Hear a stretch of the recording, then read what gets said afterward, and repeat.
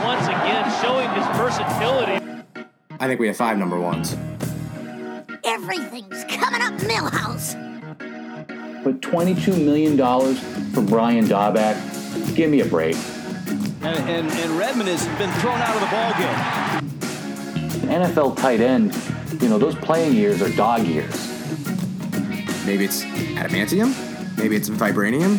Maybe it's something really cool I don't even know about yet.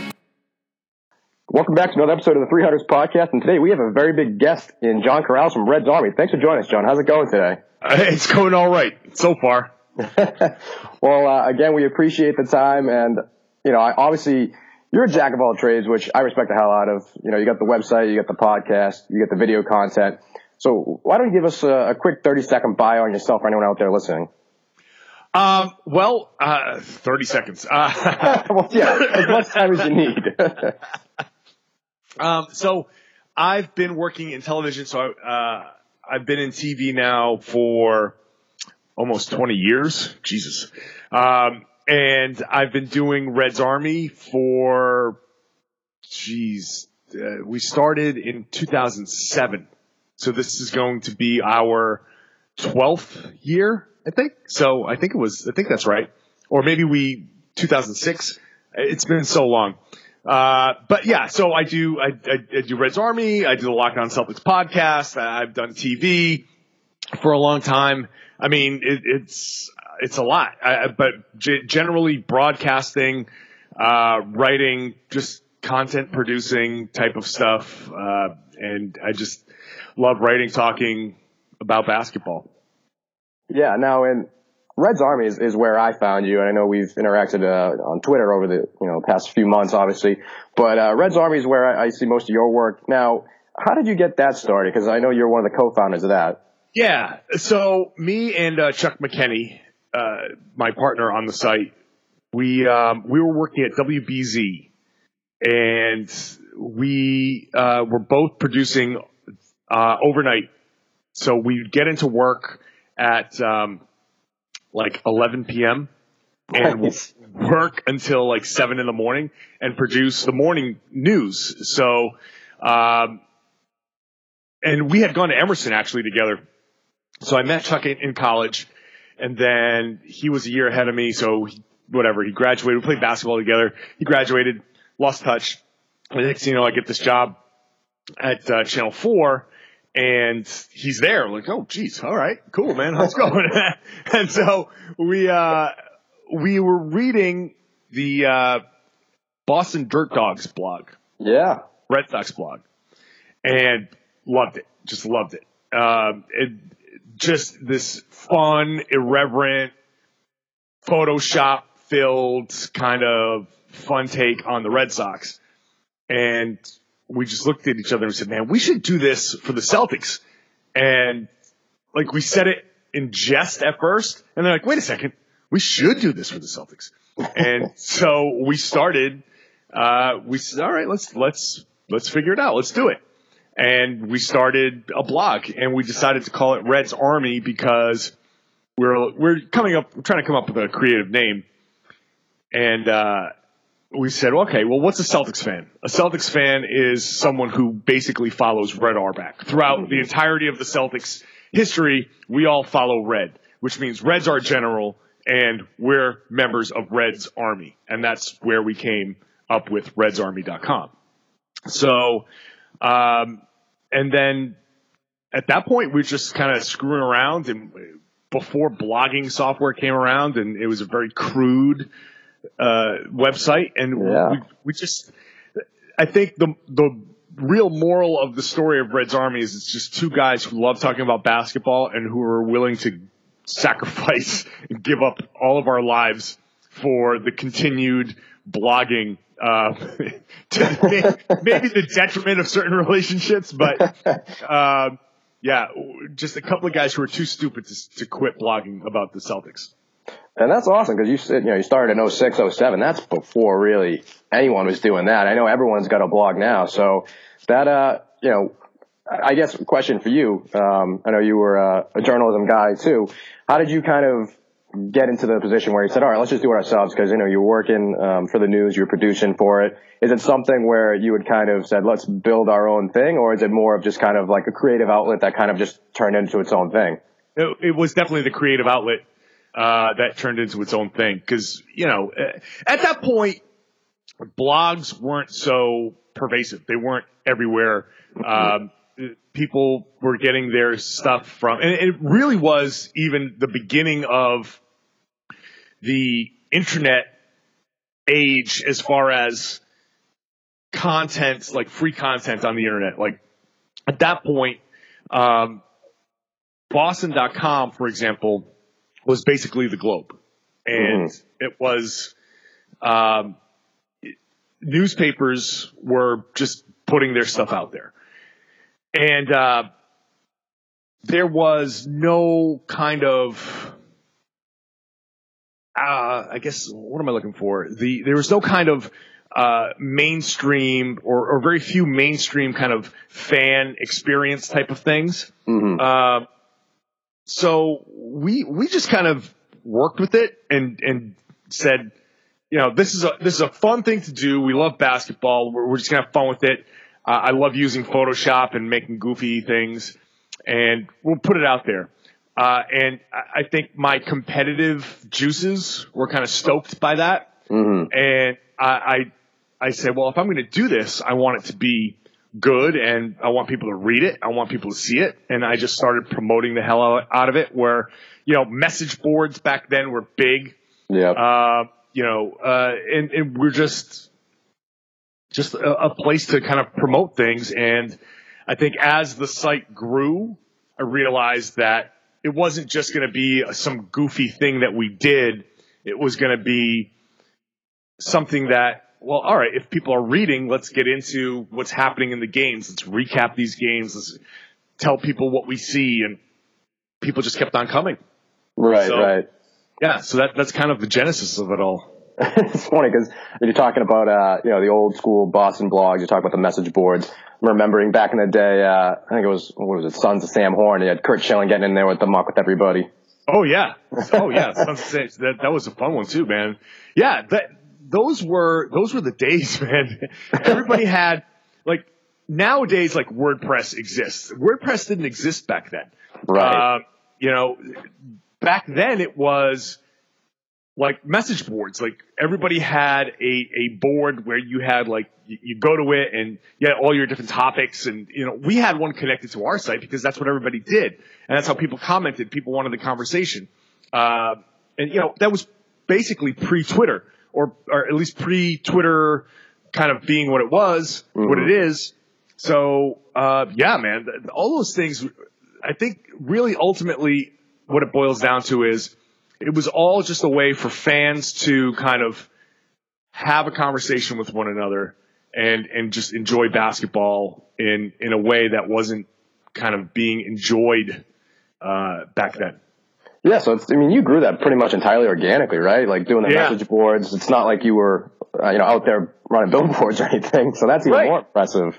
Yeah, it's a slow grind of just being out there and talking to people. And I think just kind of, for lack of a better term,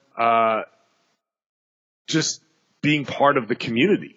And when you're an active member of the community and you're just kind of like, BSing with people, they get to like you. Like you become friends with people and they say, oh, I like this guy.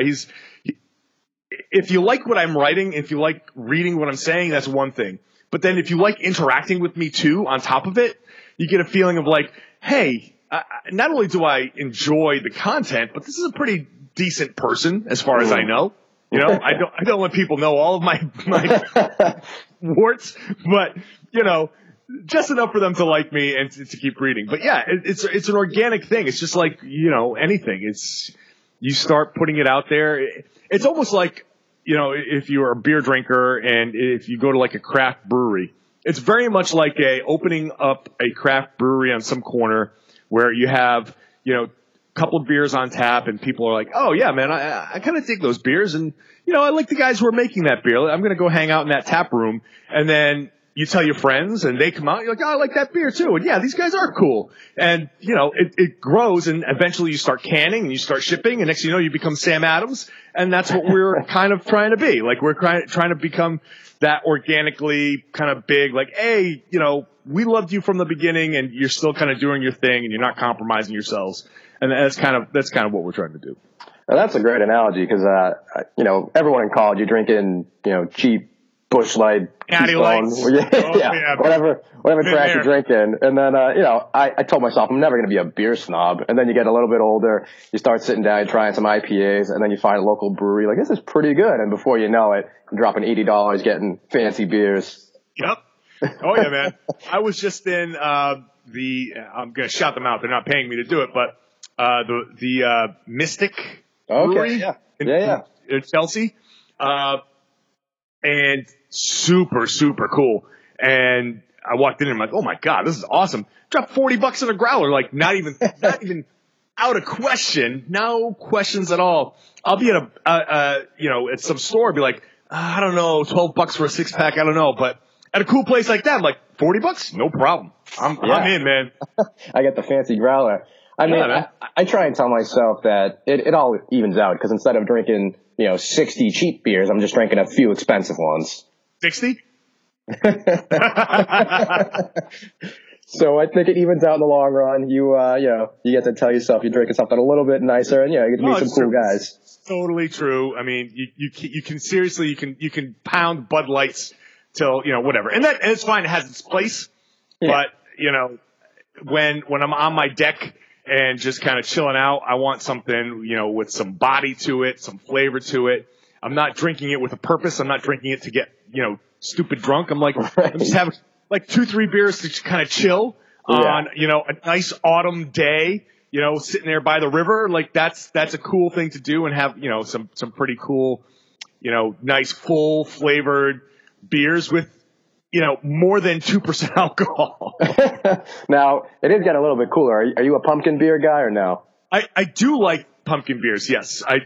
I'm big on the October beers, but I like all kinds of beers. It's funny, when I was I'll say I started drinking in high school, like everybody else. It's okay, we can admit it. Yeah, sure. But I didn't like beer back then. And in fact, I hated it. So when I started out, it was like hard liquor. I guess because I'm Greek and we go for the hard stuff first. There you go. But when, you get to college and then after college, you just taste change. And when I was in Greece, they didn't have like Bud Lights. They basically had Heineken and Amstel, not even Amstel Light, just Amstel. And, so I was like, well, if I'm going to drink this stuff, I better get used to it. And then next thing you know, you start drinking like different kinds of beers. You start realizing like, the porters and the stouts are not harsh. Like you go and you get like a Guinness and you say, oh my God, that's like black. It's like motor oil. I don't want to drink that. But you know what? To me, like if somebody who doesn't like beer wants to drink a beer, I'll give them a Guinness first before I give them anything else because it's not bitter. It's got a smoothness. It's got like a chocolatey kind of sweetness to it. And it's not for everybody, but so anyway, my point is I like all kinds of beers now. I'm big. My favorite kinds of beers are wheat beers, but I like a good IPA is good. Problem is that everybody wants to make an IPA and they just jam hops into a bottle, and it's like, if you jam enough hops into a bottle, you cover up the fact that you're making a terrible beer. So you gotta make an IPA the right way and make it good. So I'm down with that. I think Arrogant Bastard is my favorite IPA. That's a good one. I've had that. Yep. And of course I just like the name, just fits. But yeah, anything like now in the fall, I like the pumpkin beers. Sam Adams makes a cherry wheat that I love. My brother had cherry wheat on tap at his wedding. Oh, that's so good. It's so good. Like you can't drink more than I think 3 or 4 of those at a time. Yeah.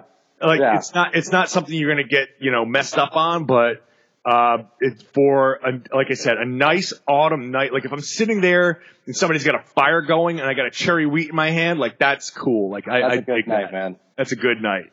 No, the only rule I had was I'm a big pumpkin guy, not while I'm sweating. So week one, Right. It's still 90 degrees out. We got to wait a couple of weeks, guys.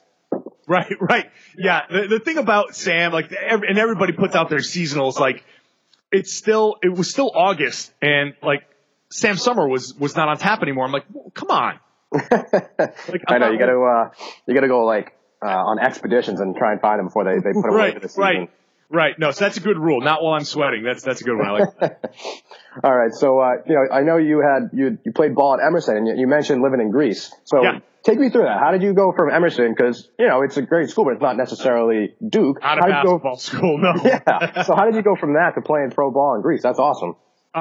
Thank you. My college coach, Hank Smith, who now works for the Thunder, he basically knew a guy, and he put me in touch with him and said, like, an agent, and he said, look, he believed in my abilities, and he said, hey, check this guy out. And the guy said, yeah, I know some teams that could use you, and he brought me over. Emerson, when I got to Emerson, we were like losing games to the Mass College of Pharmacy. Like, that's bad, like really, really bad. And it was essentially a glorified intramural program. When I was in high school, I was recruited for mostly Division III, some Division II schools. And I decided to go to Emerson, which didn't even, like I said, their basketball program was so bad. There was no recruiting. I went there because I knew I wasn't going to Duke. I wasn't going to Syracuse. I wasn't going to be, an NBA player. Mm-hmm. So I said, a practical matter. I was like, I want to go and study and go for my career. I turned down other schools. Like, at that point, Wheaton and Eastern Connecticut State were the two, like, I think they were both top 5 Division III schools in New England. They were ranked like 2 and 4 or something like that. Mm-hmm. But they didn't have the programs that I wanted. I could have gone there and played basketball and maybe gotten a little bit more exposure. But again, it's Division III. So, I wasn't going to go play with Grant Hill. So, I had a self-awareness. But, as Emerson kind of progressed, they changed coaches, changed the focus, and everybody who was involved with the basketball program was very serious about making the program really good. And then my junior year, we won most improved team in New England. And we became, we joined a league, a conference, and eventually they started winning championships. Like, they became a legitimate Division III program. So, Hank Smith, the coach, gets a ton of the credit there. I had some awesome teammates, and a few guys have since gone pro in Europe. So I was the first. I was the first in school history. I'll toot my own horn there. You got to get that framed. Put that on the wall, man. I'm gonna put that out there. I was the first in school history to go pro, but since then, I think we've had like 4 or 5 guys go and play overseas. Again, not like EuroLeague, sure. but when you get paid to play basketball, that's the dream, man. That's pretty good. And I had a little bit of fun getting paid to play basketball. But it wasn't long. It didn't last long at all. But I ended up getting hurt. But it was still a fun experience, and it was great, man. I just loved it. Emerson's, it's a sneaky little hotbed for basketball. Didn't Sam Presti come out of Emerson too? Sam Presti, Rob Hennigan, Will Dawkins is another guy that people don't know yet necessarily, but now all 3 of them work for the Thunder. But yeah, Sam Presti, when I had graduated and I'd come back from Greece, and Sam was there playing, and I'd go back and practice with those guys. Rob Hennigan is the best player in Emerson College history. Rob Hennigan was a baller. And let me tell you something. I guarantee you he was a better shooter than half the players that he had on his roster when he was the GM of the Magic. He can shoot the hell out of the ball. You know, like I would put my money on Hennigan as like in a 3-point contest against like half the league. Just put him in the corner, let him go. Yeah. I'd take him over Ben Simmons. Ben Simmons. Yeah, I mean, he's got a little bit of work to do, but yeah. So, you know, 2018, as we all know, there's not really a ton of those full-time sports reporter jobs where you go in, you cover the game, you have a cigar, you go home. So, like a lot of people, you're doing a little bit of everything. You're doing the podcast, you're doing the website, I saw you did some video content for Fox as well. So how did you wind up in New York working, as a reporter for them or a producer for them? Yeah. So, in 2010, it was kind of a wild year for me. I lost my job at BZ and split up with my wife. And all within the span of like 6 or 7 months. And I was like, okay, what now? And so I saw that as a kind of reset button. You know, when you're playing a Nintendo and the game is just beating the hell out of you. You're like, screw this. You throw the controller, you hit the reset button, you start over. Yep. I basically did that with my life. Life was beating me at the moment. I said, screw this. I hit the reset button, and I said, you know, I'm going to move to New York. I'd stayed in New England. I was born and raised in Rhode Island. Obviously, I went to school in Boston and had worked in Boston for a long time. And I said, you know what? I've been around here for a while. I never really left aside from that little stint in Greece, which is where I have family there. I was like, it's time for me to kind of go. I gotta go.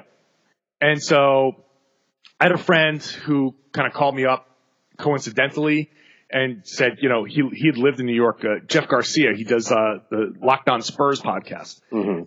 And we had been friends for a while, and he's like, oh, come on, hang out with me in New York. So I did, and I'm like, you know what, this is actually pretty cool. I'd grown up, you know, being a Boston guy, you're like, man, screw New York, man.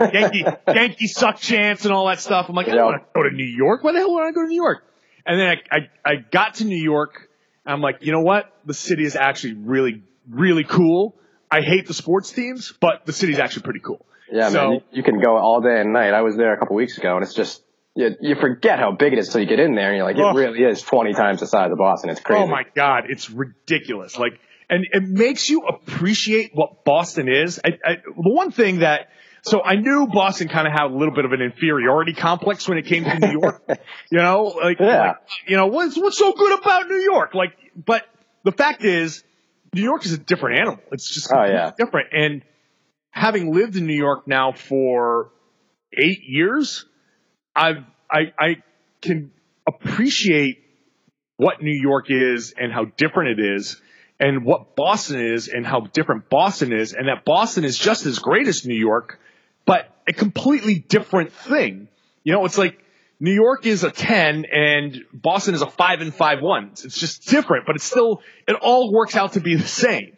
So, I got to New York, and I've had some contacts that I'd worked with in Boston, and I just kind of call people up. I'm like, hey, you got a spot for me at your station? And we had a great relationship in Boston. They're like, yeah, come hang out, come work with us. And I slowly kind of worked my way up, started producing at Channel 5 in New York City here, and started saying, hey, I'd like to do some on-air stuff. And they said, okay, if you can give us something that you think you could do well, then we'll give you a shot. So the first thing I did was, I'm going to go to this sneaker convention because I'm a big sneaker guy. I'm like, I saw that thing. And they're like, okay, yeah, do the sneaker thing. And it worked. You know, you basically get one shot. It's like a tryout. Yeah. And it went well. And they're like, okay, anytime you want to pitch something and you think you can do it, then we'll try it. And so I've done a few things. And yeah, they basically very open-minded and not like thinking, oh, you're not a reporter. Like you didn't start reporting in Des Moines, Iowa and working your way up. Like if you're good on air, then you're good on air. And if you can tell a good story, then we want to put a good story on TV. It's just like basketball. If you can play, it doesn't matter that you didn't play. Like if I just walk in off the street and walk up into the Celtics practice facility and be like, I'm I'm a better player than half those guys. And if they let me prove it, then it didn't matter that I didn't go to college. It didn't matter that I didn't get drafted. They'd be like, damn, this guy just walked in and is pretty good. And it's basically that type of thing. So I'm very lucky to have had some very open-minded people in New York here give me an opportunity, and I think it's worked out pretty well. Yeah, talent wins out, and if you don't raise your hand and ask for something, they're not going to give it to you, right? That's it. That is what it all boils down to. If you think you can do something, then go do it, and don't wait for somebody to kind of discover you. Go put it out there, and the more you put it out there, that's when people will find you. But you got to go do it. You got to go say, "Hey, I can do this," and prove it. Yeah, exactly. I mean, I feel like that's, especially, this day and age where, so I graduated college, 2011, and that was we were kind of starting to come out of the recession, but that was really the start of newsroom jobs getting killed off. So, me and all my journalism friends are going, oh shit, what are we going to do now? So, you're looking around, like your best bet really is just kind of, get a job doing whatever and then start doing your own thing and then try to just put that stuff out there. That's it. Like that. And that's why I'm doing what I'm doing now. It's that there aren't a lot of jobs that are going to kind of just present themselves. Mm-hmm. Again, it's very much like the sports that we cover. There aren't a lot of positions. There's the Globe, there's the Herald, there's Mass Live, and some of the other like local newspapers. But that's it. And right. if you're saying you want to write, and you're just going to sit around forever waiting for like Mark Murphy to retire. And and I like Mark. Mark's great. He shouldn't retire. Yeah. Why are you going to give that job up? Right.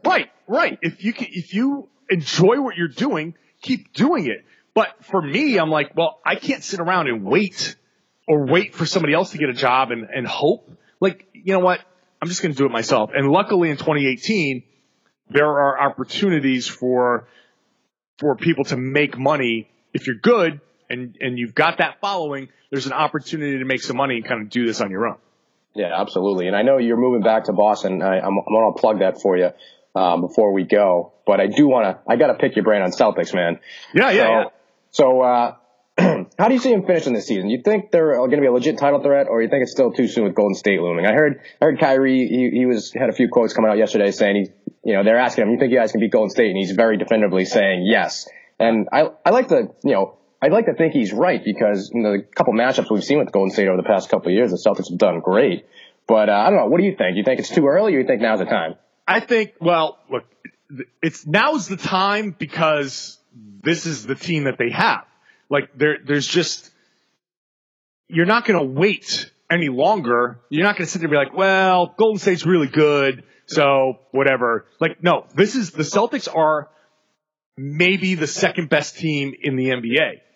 So now's the time to go for it. And all it takes is Steph Curry turning an ankle or something. And I'm not hoping for an injury. I don't want anybody to get hurt. But injuries happen. We saw that last season with the Celtics. Yeah. There's always some possibility of something going wrong for the other team. It could be as simple as they're too complacent, Golden State, and they try to flip a switch and it doesn't flip. Mm-hmm. Or it could be something like DeMarcus Cousins is too disruptive, or the chemistry is just off and whatever. It could just be that the Celtics have the right pieces to counteract what Golden State has. Like, if a cobra bites you, you're going to die. But if there's an antidote, and there is an antidote, then you will survive. There's always an antidote. The Warriors are the cobra. They're the poisonous snake that anything that comes across their path, they're going to die. But the Celtics are the antidote. Or maybe a mongoose is a better example. Like that scrappy little thing. Like, there's always something. There's always something that can take on that one deadly predator. Like, that's where the Celtics, I think, fit. They have people, they have players in the places that can kind of counteract what the Warriors do well. And if the Warriors are playing their best, then they're the better team. And if they're fully healthy and they're playing at 100% efficiency and they're playing at 100% effort, they're the better team. No one's going to dispute that. Question is, will they be there? Will they be 100% healthy, and will they be 100% motivated? And if they're not, and the Celtics take game one of a series if they get to the finals, then shit changes fast. And it's like Mike Tyson said, everybody's got a plan until you get punched in the mouth. And if the Warriors get punched in the mouth, then what happens? How do they respond? Mm-hmm. And the Celtics have a team like the Rockets did last year that can punch the Warriors in the mouth. And injuries aside, we can go back and forth about what happened with that Rockets series, but the Celtics have a team that can punch the Warriors in the mouth and that can really give them a challenge. And if they do face each other in the finals, it's going to be a damn good series. Yeah, because, I mean, you're right. As great as the Warriors have been the last few years, they've been so good that they've been on cruise control for a long time. And you saw it last year with that series with the Rockets where, they started getting pushed around a little bit and they almost lost. If it wasn't for that Chris Paul injury, they might have not even made it. So you get a Celtics squad that matches up better with them than probably any team in the league. And, they can start creating some problems for them. I mean, Absolutely. I was reading, I think it was Zach Lowe the other day, and he was saying, let me see. So he said, this quintet is the most exciting group since Golden State stumbled into the death lineup. So you got, Kyrie, Jalen, Tatum, Hayward, and Horford. And, almost every guy in that starting five can switch on to almost any other guy on the other team. So that's going to be exciting to watch. And that's something that could give the Warriors a bunch of problems. Absolutely. This is a Celtics team that is built for today's NBA. You've got 5 starters who can all legitimately be 40% three-point shooters, which is insane. To start 5 guys that can all shoot 40% from 3, like that is just, I don't think people are really appreciating that simple fact alone. How do you guard a team that can start 5 guys that shoot that well? Meanwhile, at the same time, Al Horford is a defensive beast who last season was the best defensive player on the best defensive team. And a bunch of guys who can switch, which is the most important quality in today's NBA defensively.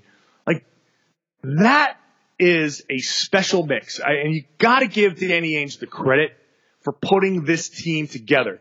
Oh, it's incredible. It's really just having the foresight. He's gotten a lot of shit. And over the years, people have been kind of critical. And I know I get the biggest criticism of me has been I've kind of been people call me one of the green teamers. When I'm battling Gary Tanguay and all of those guys, I get called the green teamer. But I think with this team, as we see them currently constituted, I think that's my vindication. That the reason I've been so pro Danny Ainge is this is what he's been building. I've seen this team coming, and you start seeing oh, okay, I get it. I get the Al Horford thing. I get why you go so. Did they overpay for Al Horford? Yeah, a little bit, because that's how you get a free agent. You overpay. Yeah. If they had offered Al Horford, you say, well, he's not worth, 20 million, 20, whatever. He's worth 15 million. Okay. But if you had offered him 15 million, he would have just stayed in Atlanta.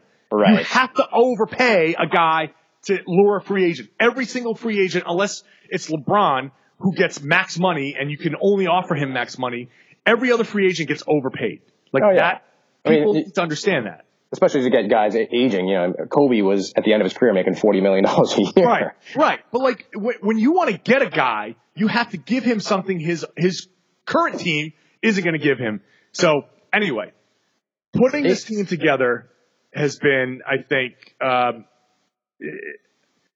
I understood where they were going, and at first you get this so many wings. What are they doing with so many wings? And you start to see like, okay, positionless basketball starts to creep into your lexicon, and you start to say, all right, I get it. Now, if you have these 4 guys who are, or 3 guys who are all 6'8", then you can switch every pick and roll, and now you've got that makes you one hell of a defensive team. It's just a genius way that this team has been put together. At some point, Danny Ainge's luck is going to run out. At some point, he's going to make a mistake. He almost made a mistake with the Justice Winslow pursuit. What was that? 3 or 4 first-round picks he was offering? Yeah, he was basically going to offer the whole farm, everything for Justice Winslow, which is that guy's a bum now. Right. I mean, he's good. He's okay. But Danny Ainge was like willing to bet it all on Justice Winslow. He got lucky, and that's part of building a good team. You got to get lucky sometimes. He got lucky on that, and I think he understands that he got lucky, and that's why he's so shrewd now. Like, I think he was scared straight, and that's why like he didn't trade Terry Rozier last year or 2 years ago, and all that stuff. So I think it's just amazing how he's put this team together, and also amazing that he's gotten some luck along the way at the same time. Well, that's why Ainge has been so fascinating to watch over the years, because you remember a couple of years back, probably right before Isaiah Thomas got to town, he was wheeling and dealing around the trade deadline. He made like 20 moves. You had the Chris Humphrey days. You had guys coming in for a week and then shipping them back out. And now he's kind of starting to settle into really getting that team that he wants to see, and not making moves. Like you said, the Terry Rozier, people were going crazy. So people are going nuts before because Danny's making too many moves. And then people are going crazy because he won't trade a guy like Terry Rozier for a rental in Serge Ibaka. And then Terry Rozier, according to ESPN now, is a top 100 player in the league. So it's just like, it's been fascinating to watch him. Like, obviously he stumbled into a couple of things, but even just the poker face he has when he pretty much tricked the Sixers into taking Fultz at once so he can trade down and get Tatum. Like, that might be the best move he's ever made besides maybe the Nets pick. Yeah. I mean, look, it takes, how am I going to say this? I'm a big believer in you make your own luck, which means you put yourself in a position that when an opportunity presents itself, you can take advantage of it. Like, you can be what people on the outside say, oh man, that's lucky. It's not necessary. It could be just a random luck, but really in reality, what it mostly is you have worked to a point where when that door opens, you can walk through it. And Danny Ainge put himself in a position when Brooklyn happened. Brooklyn was lucky. At the same time, he was great at his job.